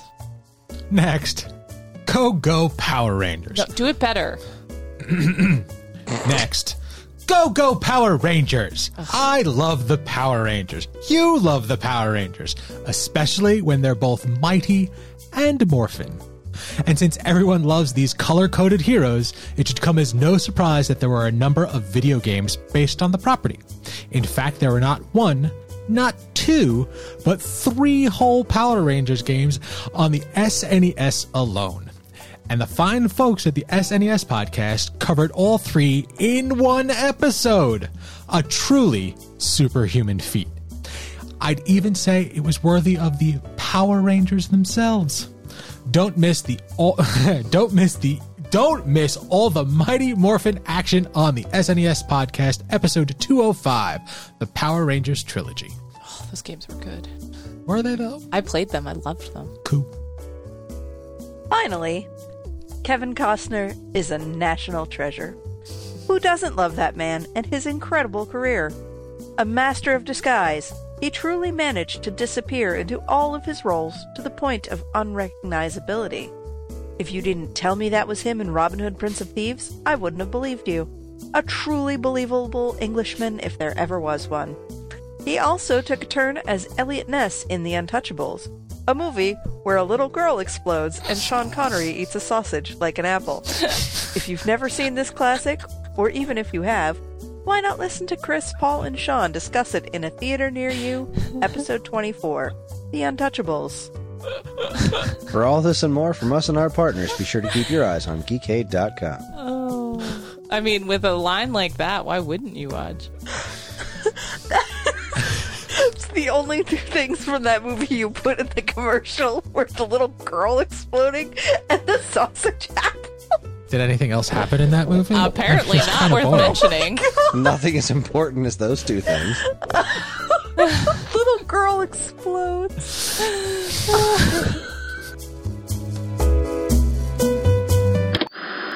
And we are back. Did you miss us? I know you did. So we are talking about episode 2 of the first season of Upload. And the title of this episode... Thank you, Evan. 5 stars. Okay. So we're talking about 5 stars. I want to know, Chris and Karen, just for a little context, I threw you guys into this because this is where I started with the show, and that it was actually what got me hooked. Like, this episode was the one I think I still have not seen the first episode of the show, to be honest. So the premise of the show for you listeners is in 2033, humans can quote unquote upload themselves into a virtual afterlife of their choosing. When computer programmer Nathan Brown, played by the lovely and ever so charming Robbie Amell, dies prematurely, he is uploaded to the very expensive Lakeview, but then finds himself under the thumb of his possessive, still living girlfriend, Ingrid. As Nathan adjusts to the pros and cons of digital heaven, he bonds with Nora, his living customer service rep. Nora struggles with the pressures of her job, her dying father who does not want to be uploaded, and her growing feelings for Nathan while slowly coming to believe that Nathan was murdered. So, with that premise in mind, I don't know if you guys knew anything about the show going in. What were your thoughts? I was genuinely surprised to learn that this wasn't a CW show, seeing as it starred in Amell. True. Yeah. True. Yes. And, and started off and was like, not a CW show. I was like, oh, cool. No, I thought this was great. I immediately added this to our list of things to watch, Awesome. which is unfortunately Very really freaking long right now. So Okay. we're not going to get to this show proper for a little while. But, Did you watch the it's on first list. episode? What's that? Did you watch the first episode, or did you just jump to the second one? We watched your recommendation. We watched Cool. episode 2, and Sweet. You that was still that. liked But it, when that's- I go back, I want to start from the beginning. Yeah, I wanna that see makes what sense. happened. I do feel like it was easy enough to figure out what the premise was without having seen the pilot. It was like, Yeah. okay, I kind of get what's going on here without having it spoon fed to me. Yeah, Okay. Good. It That's was- what I thought. It was straightforward enough. Yeah. Okay. Yeah. The only thing that you don't get you get a taste of it in this episode that you really in the first episode, pretty obvious, is the relationship between him and his girlfriend. Blech, Ingrid. Yeah. Blech, She's blech, not blech, good. blech, blech. But the fact that he is so charming. Yeah. He is he's, gross. He Mostly is, charming. and I was the Amell thing went right over my head until just now. I was like, oh, I thought, this guy's nice looking, and he's he's a decent actor. Wonder who the hell he is. Right? He's Arrow's cousin, I think, right? Yeah. First cousin. Yep. I used to think they were brothers when I was younger, and I don't know why I never just bothered to look it up like an adult. I thought they were brothers up until we started watching the show, Yeah. and then we Googled I it. thought they were brothers up until about 4 seconds ago. All right. Well, that works out. But yeah, so some fun things about the show that I thought were neat. I had no idea that the creator of this, Greg Daniels, is responsible for the American version of The Office. He co-created Parks and Rec and King of the Hill.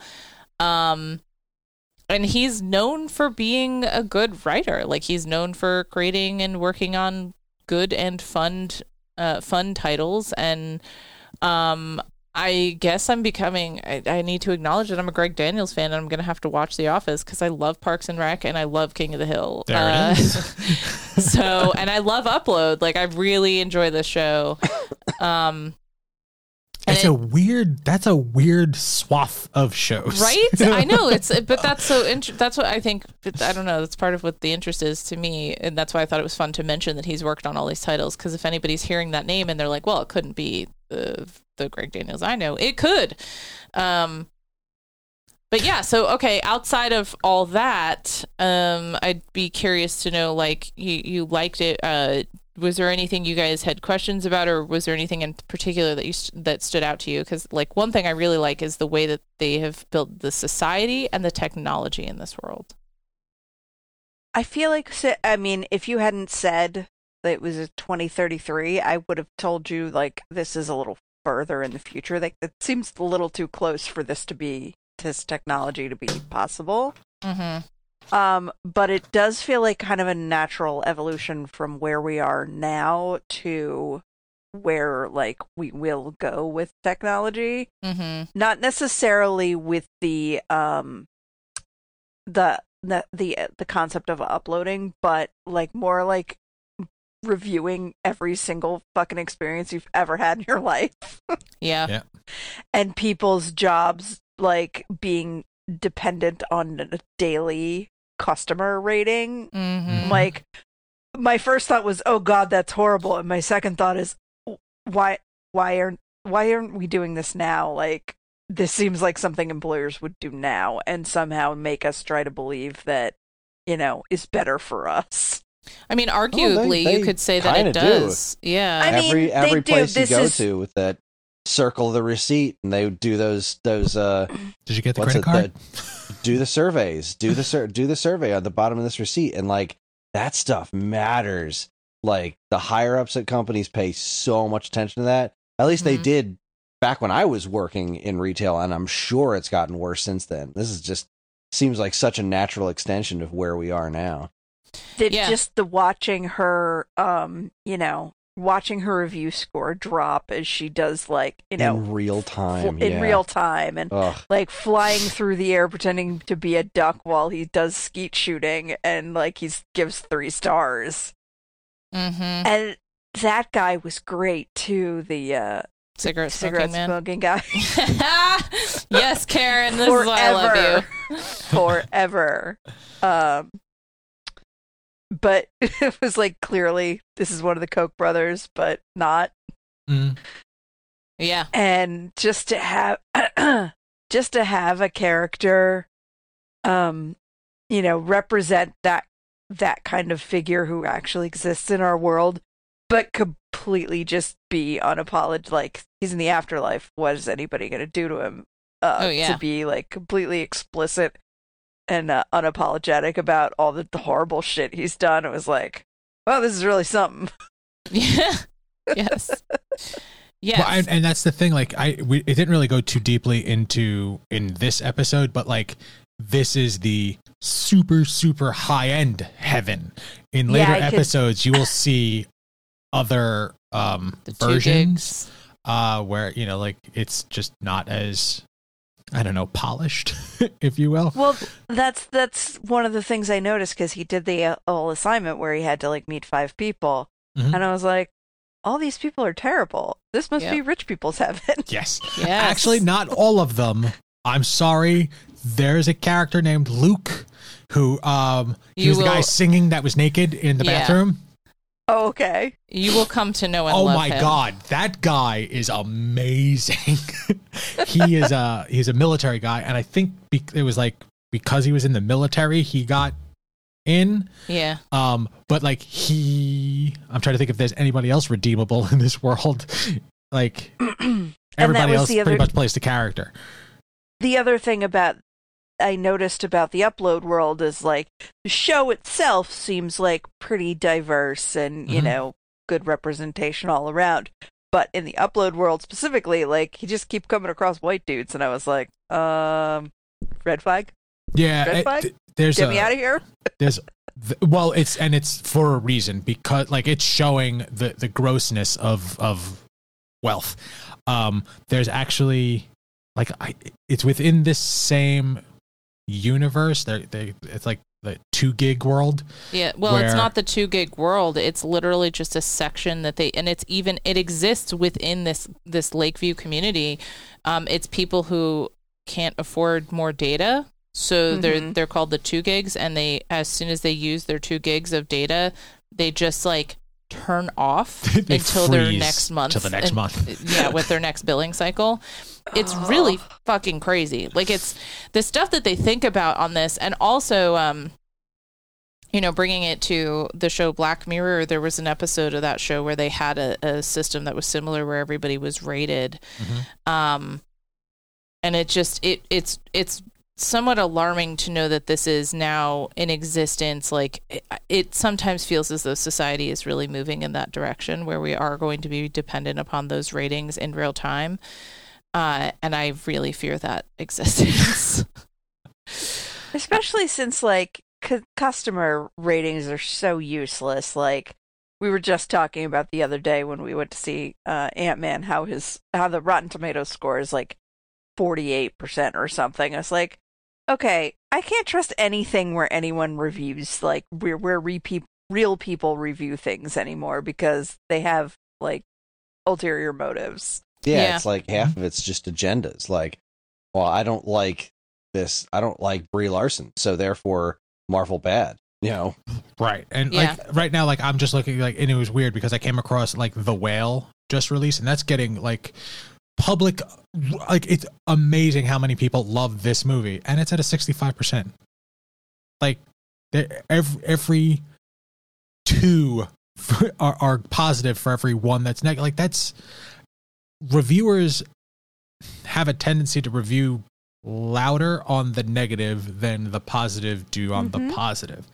And Vocal minority. That's the internet. Yeah. Internet negativity gets attention. And the fact that they show in this episode him just sitting there and him just giving her the 5 stars, and she's like straight up uncomfortable. It's like, I think you're breaking the rules. Like, this can't be right. Like, why not? Someone could give you 3 stars over and over again for shooting you like a duck. Like, why is that not okay? So I do have one question about the world. Show. So people Yep. are in charge of the uploads. Yes. Yep. People are a finite resource, but dead people aren't. Right. So what happens when there are too many dead people? Like, how could there possibly eventually be enough people to be able to provide customer service for all the dead people? That is a very valid question that this system does not touch upon, because this is still relatively new. They touch a little bit on it. Well, so the most recent episodes when they were running around the city, and he was trying to stop something from happening because it was so stop talking, like, because I feel like you're skating around and I'm not grabbing anything. okay. They were wearing iPads on their chests and running around a city. Right. And I can't was like remember a what they day were out. trying to not do. But so I feel like, so right now, in this episode, they also didn't touch upon in the world, there's a system of AI, and then within the episode, that AI gets updated so that it sort of becomes more reliant on the technology as opposed to the human aspect of it. But right now, it's still a thriving community. Like, the world is still overpopulated, and it's not meant for everybody. Right. So this is something that, like, this is the niche. So like the lower end communities do not have angels. Like, right. And also, like, you'll notice, the cigarette smoking man is like, oh, you made something that challenged a $6 billion industry. Yeah, you were murdered. You were definitely. I appreciated that so much. Yeah. And that 100%, like, that's the thing that Nathan, or that this character, was working on, was creating something that was actually accessible for people who couldn't really afford to be uploaded into this fancy AI world, because it is really expensive and difficult, and it's something that, like, you can see everything there is still paid for. And then even in the real world, the customer service reps, when you see Nora talking to her friend, they're printing their food.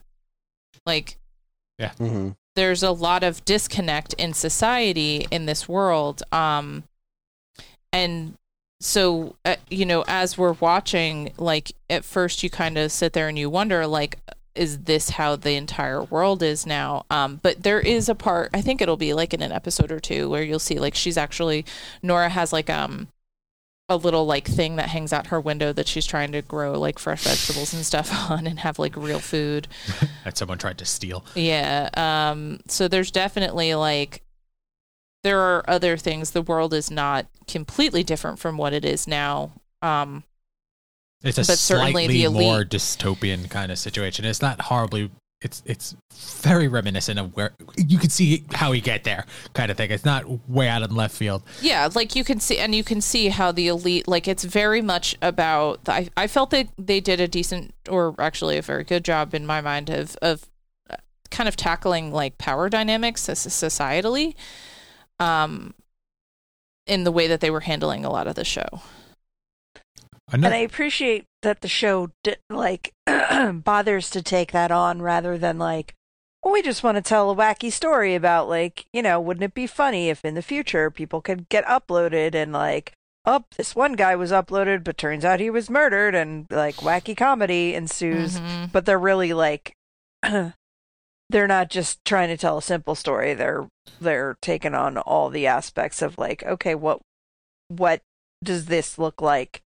How do we get from the real world we live in now to potentially having this world, and what like affects, how do those how do real life conditions affect this futuristic story that we're trying to tell. Mm-hmm. Right. And there's two things that you like, I did not talk about it in episode 2, and I'm pretty sure they touched upon it in episode 1.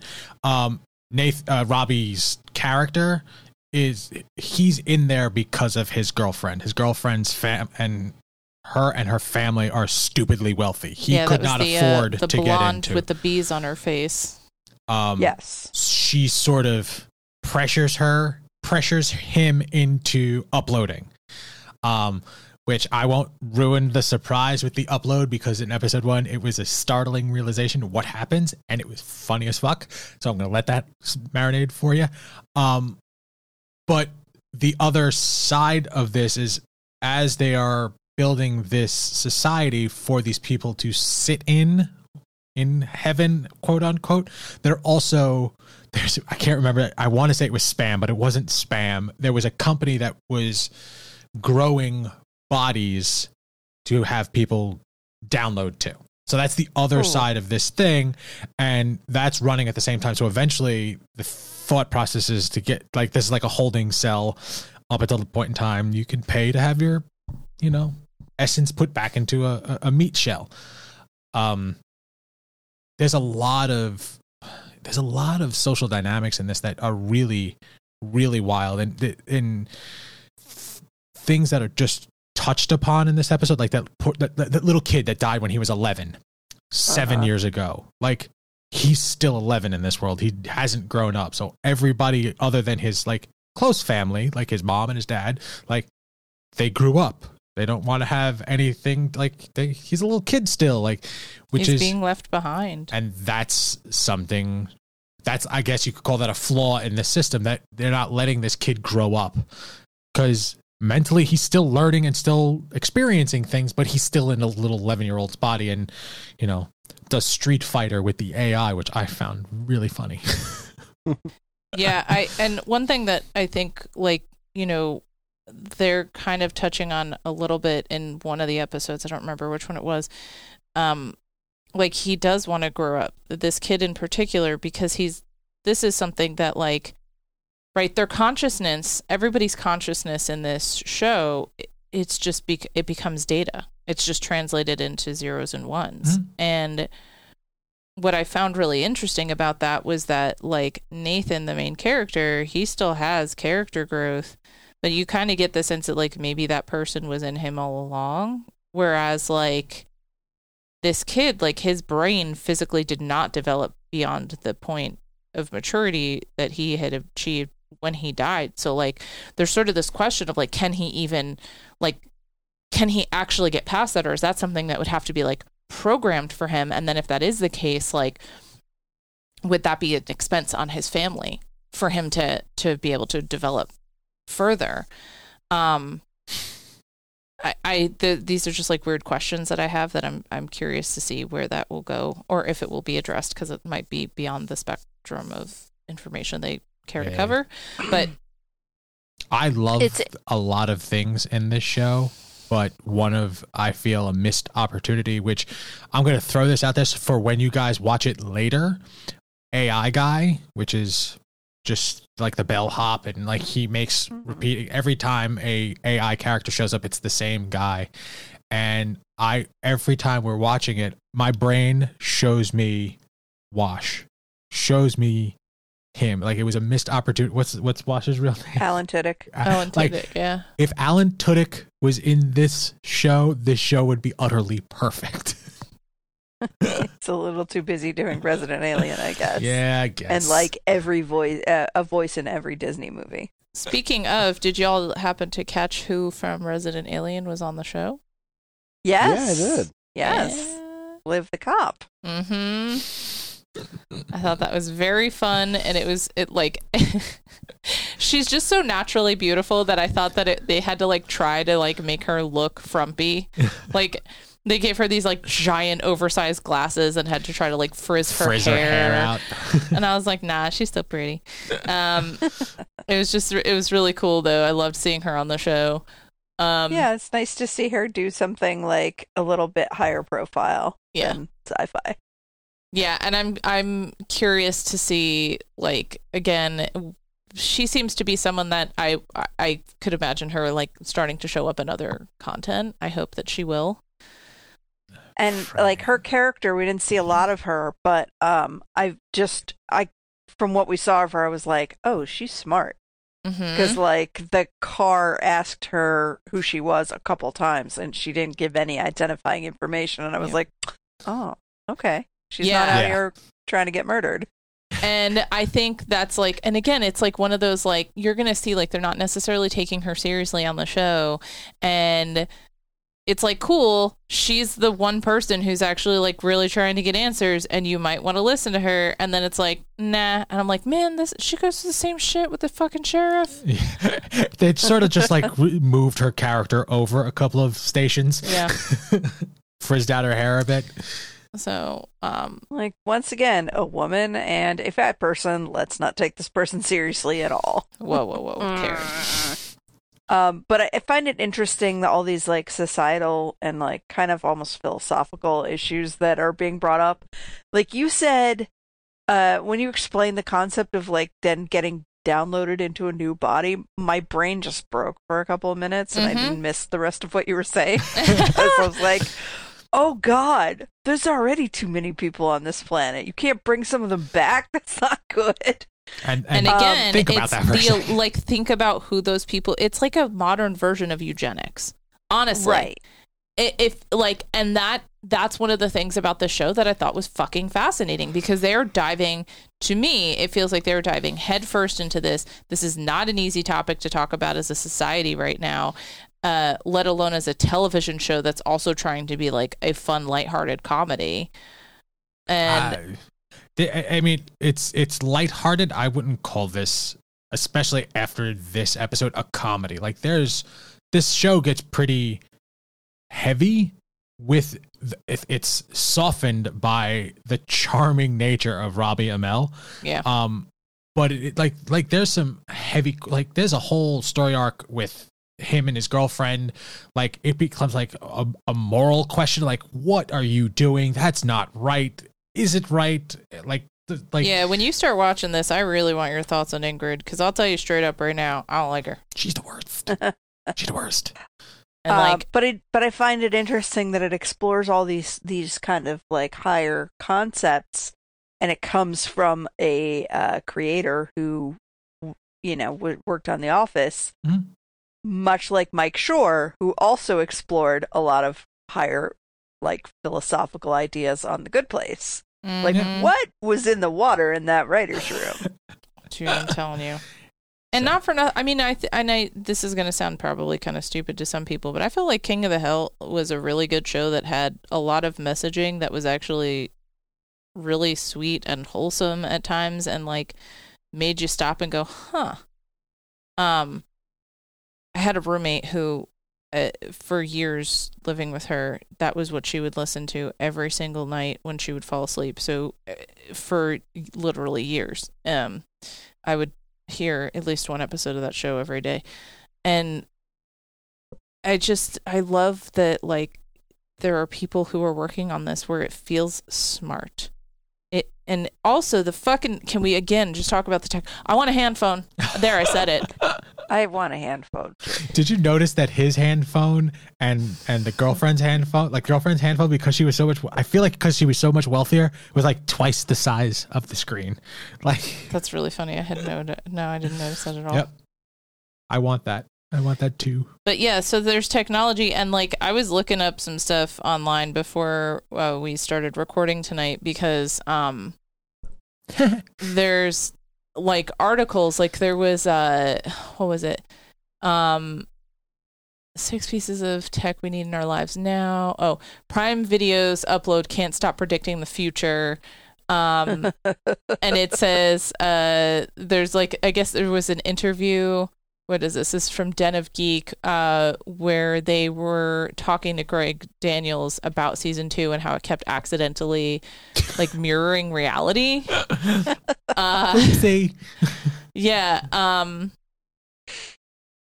it was just kind of funny because like like he says in the interview, where it was about steak. Hold on. Okay. He says there was a joke in the pilot, which of course we didn't watch it, but there was a joke in the pilot that they're 3D printing steak and the fat cartridge is malfunctioning. I thought that was like a comical exaggeration of 3D printing. And then I immediately got texted that there's a company that's 3D printing steaks.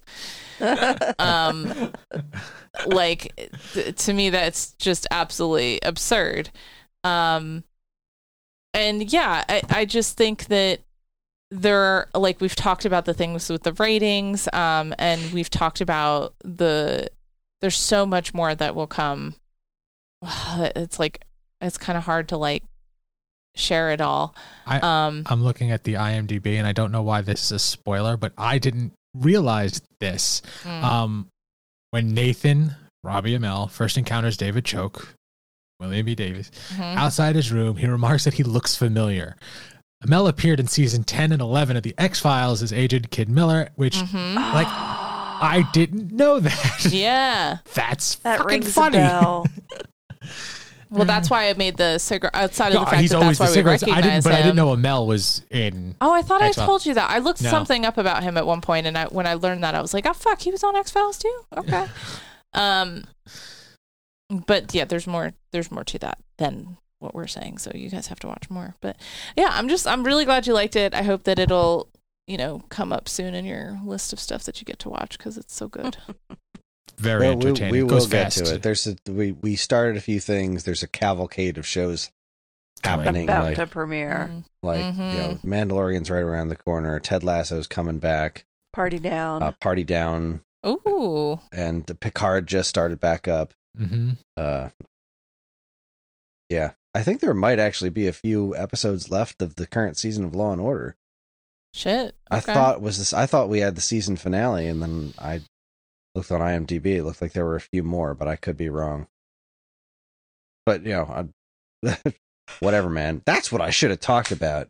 That's what I should have talked about instead of Star Wars. This season of Law and Order was fucking great. Well, you'll have to save got their it. shit together. Yeah, I'll have to save it for next time. Got their shit together. That's it. Pretty much summed it up. Good. Get it together and save it. Figure it out. Well, while you're getting it together and saving it, would you like to give us the social media spiel? I would love to. Thank you so much. Sorry, my phone turned off. This week's episode is not filmed before a live studio audience, but it is fueled by feedback from listeners like you, and you can get in touch with us in a multitude of ways. We have an official Geekade Discord where there's an entire This Week's Episode channel dedicated to all things TV talk.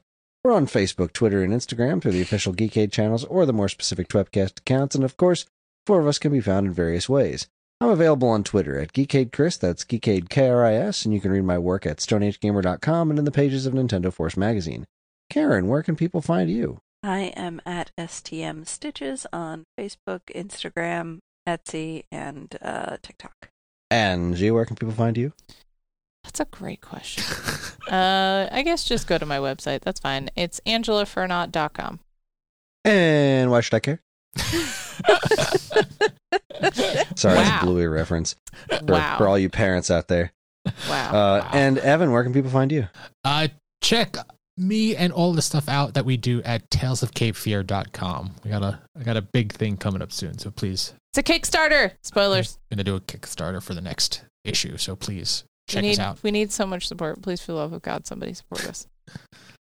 Well, if you need to know more about how to support these guys and the other shows that we discussed tonight or what we'll be watching in the future, have a look at our show notes. And if you have any other questions at all, we can always be reached at mail@geekade.com. Just include the words "this week's episode" in the subject line so we know who you're trying to reach. This show is available anywhere fine podcasts are sold, including Apple Podcasts, Spotify, Stitcher, YouTube, and more. And wherever you decide to listen, please comment, subscribe, and leave reviews because any and all feedback is welcome and appreciated. Again, as always, keep your eyes on Geekade for more fresh original content. Back to you, Angie. Oh, so fresh. Thank you, Chris. you're All right. welcome. Did we determine, Evan, I think you pick next? Yes, Evan is next. Yes, Yes, indeed. my darling, my love, my husband, my life. What are we watching? So, I haven't watched this show yet, but I really, really want to. So I'm going to force us all to watch it. We are going to watch Poker Face. Season 1, yay. episode 1, starring Natasha Leone. Is that how it's pronounced? I believe so. I Natasha really like Leone? her, and Oh. I've been wanting to watch this for a minute, so I'm really That is jazzed. currently Ferg's favorite show Awesome. on TV right now. He was mentioned in the Discord that we should watch it, and it is definitely on the list. All right, So that's season awesome. 1, Hooray. episode 1, Dead Man's Hand. If Right. that's if they don't have the Lady Gaga song as the theme song, I'm gonna riot. Flip tables. Listen, everyone needs a little more rah-rah in their life, okay? All right. Cool. So I guess that's it. Y'all do your homework. We'll do ours. And from all of us here at this week's episode, I'm Angie. I'm Evan. I'm Karen. I'm dead. Upload me. Good night. And this concludes our broadcast day.